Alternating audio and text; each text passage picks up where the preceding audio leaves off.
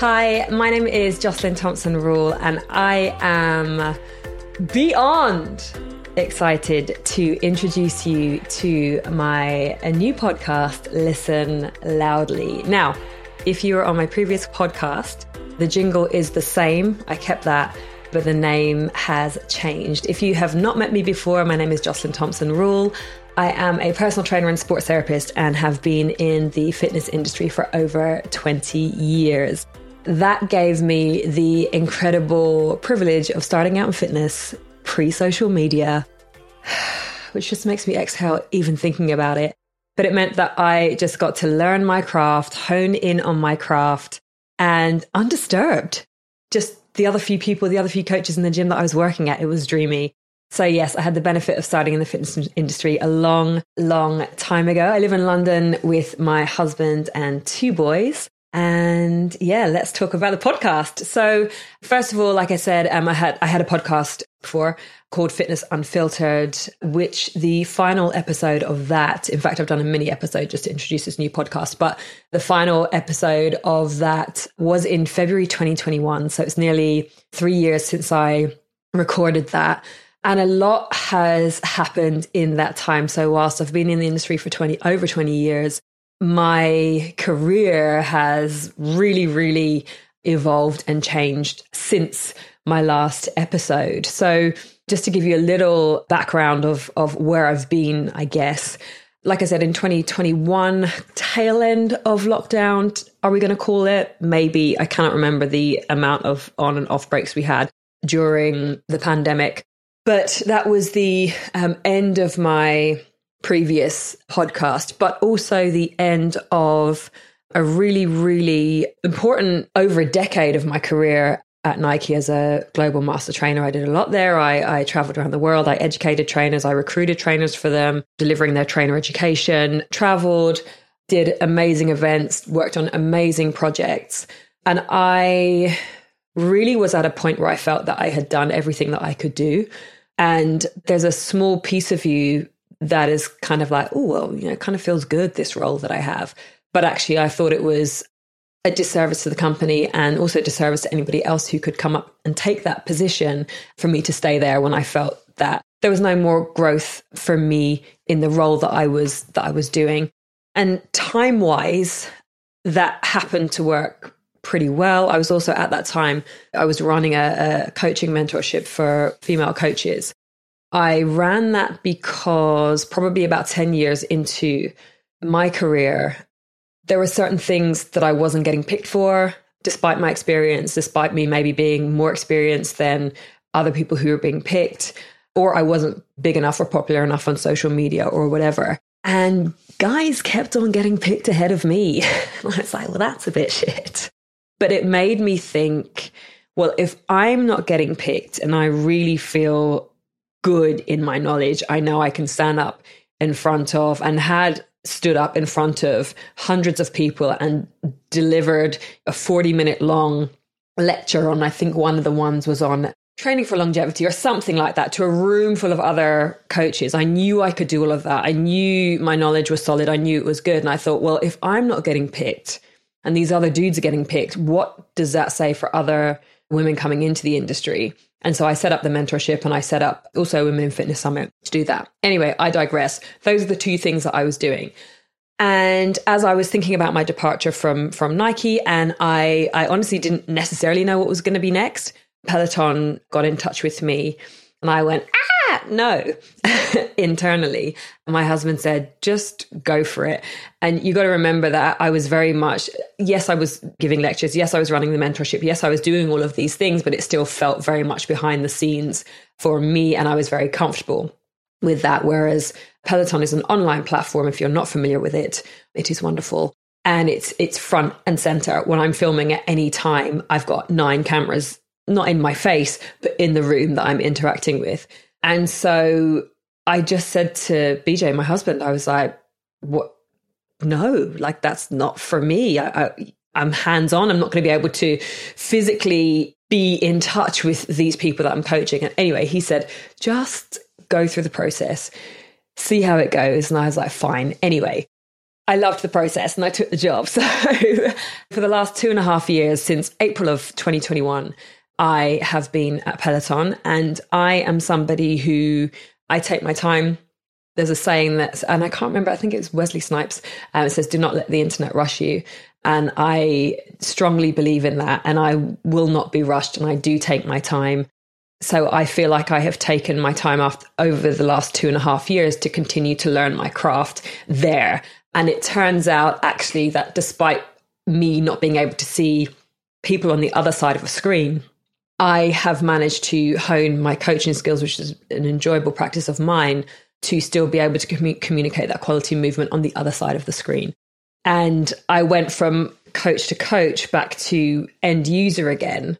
And I thought I would have to communicate in different ways, but it turns out actually the language of movement crosses over both. And so it was a smoother transition than I thought in that regard, in the communication aspect. And it took a while to get used to being on camera, but now I enjoy it. So here we are. And here we are, because actually the previous podcast also was not on camera. It was just audible. So I could just sit in my pajamas, and now I can't do that. Do I have pajama bottoms on underneath? Potentially. Remember those COVID times. Remember the Zooms. Anyway, that's where I've been for the past 2.5 years. And that's not to say even now at Peloton that I feel like, I fully know what I'm doing. I'm still learning. I'm still very much in that process. And I love learning, and I love being in the process of learning. It is one of my favorite things to do, is the way that I really feel that you get to know yourself. And also through teaching, you know more. So when I was running the mentorship, I understood what I was teaching more by virtue of teaching it. So why have I called it Listen Loudly? I've called it Listen Loudly because I feel that you have to listen loudly to yourself in order to be heard by others. Call it tuning into your intuition, whatever you want to call it. For me, the concept is listen loudly to yourself so you can be heard by others always. So when I'm teaching, when I'm coaching, I'm always saying, tune in, listen in. During those harder moments, if I'm teaching maybe an interval run or something like that, I'm fully aware that people taking that class, people moving with me, are going through a level of discomfort, maybe. And I will always say, get curious with that rather than, all right, it's going to be over in a minute or whatever. So I encourage people to actually sit with either the slightly more uncomfortable moments, or it may even be just that negative voice in your head, which is always there, by the way. We just get to know it a little bit more. But I'm always saying, get curious, tune in, listen in. Also the tune in piece, because I think that we are massively disassociated from our bodies, and that communication between here and the physical is so important and is such a gift if you get to know it and tune into it. So that is why I've called this Listen Loudly, basically. It's an evolution, I suppose, of Fitness Unfiltered. The previous podcast, I had some incredible guests on there. I had many experts, immunologists, sports psychologists, incredible athletes, incredible coaches. It still exists. You can have a listen in. But this feels like I've grown so much in the past few years in many respects. And this feels like it feels good to do now. So I hope you'll enjoy it. And then the next piece is, so this is the one and only solo episode. So it's probably going to be a shorter episode if I don't stop chattering on, as there's a gentle tendency to happen. But my guests for this series, I had a dream list of guests. And you may think that me having a dream list meant that it was maybe people who I didn't know, really, whoever. Actually, many of them I know. Some of them are very close friends. But this feels like a new growth piece for me. So there was an element of me that was kind of nervous about asking them to be a guest on this show. Also because So many of them are just incredible in their careers. I have authors, I've got singers, I've got people in movement. They're just phenomenal in their career. But what I have found in my 20 years is that there is a really common thread through movement that is more common between us than people think. So I'm really interested to hear stories about them that potentially other people haven't heard, because often they've been interviewed about their book, or they've been interviewed about playing for England, or they've been interviewed about their latest album, and maybe not about that connection piece that unites us all, which is the listen loudly piece. And also, I feel that they very much have the same view as me about movement, in that it is for everybody. And I, for example, would never have written a book on fitness, because in my mind, all of the brilliant texts have already been written. But when I was asked to speak to access, to speak to ableism, I was like, okay, done, sold. Where do I sign? Because I think that, and obviously I've been in the fitness industry for 20 years. I love it. I will never not teach, move, educate in fitness. But there continues to be a massive gap between who feels comfortable and like fitness and movement is for them and who doesn't. And my job is always to make sure, to the best of my ability, that I can make the person who doesn't feel seen by me and feel welcome into the world of movement just because they are, just because they exist. So movement is for them, movement is for everybody. And I feel that all of my guests, like I say, have that same strength of feeling about their work, about movement to a degree in their lives. And so I'm just so excited for you to hear the conversations. And then I guess coming back to the listen loudly piece, communication is a really, really important thing for me. And two things: communication is a learned thing. Listening loudly to yourself is a learned thing. So if we think of listen loudly as, again, let's say kind of listening to your intuition, that, where you're like, something happens, you're like, I knew I shouldn't have done that, or I knew I should have done that. And it all takes practice. It all takes so much practice. So even though I can be really sure of so many things, there are still so many times that I go, I knew it. So I think it's a practice. I think it's something that we are continually working on. But coming back to the communication piece, the most pivotal points for me where I had to listen loudly to myself in order to be heard by others was around communication. So an example of that was when I was in my early 20s. And BJ and I had a gym in the city at the time. We had a personal training studio. I went to a networking group every week to kind of promote the business and chitter chatter and do all of that stuff. And there was an individual there who spoke to me on several occasions extremely inappropriately. And they would do it whilst I was just getting coffee, kind of to the side, no one else could hear. And it happened a few times. And the chairperson of that group was a woman.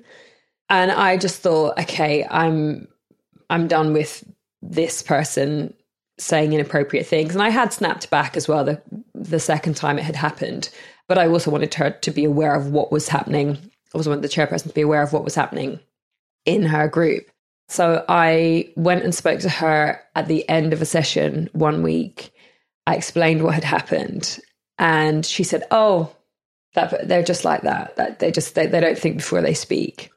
And that was such a punch in the gut for me, because I was like, "Wow!" First of all, it was really hard for me to ask you for help. Second of all, you've just completely diminished my experience in that.